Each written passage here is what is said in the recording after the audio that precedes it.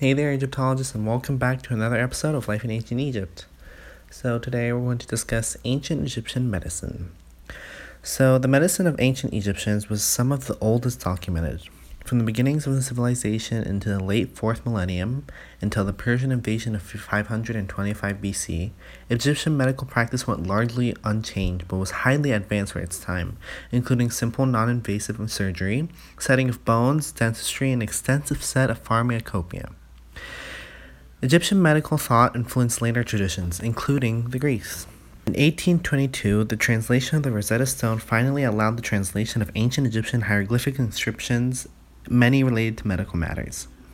The resultant interest in Egyptology in the 19th century led to the discovery of several sets of extensive ancient medical documents, including the Ebers Papyrus. It's partially aware of the importance of diet, both in balance and moderation.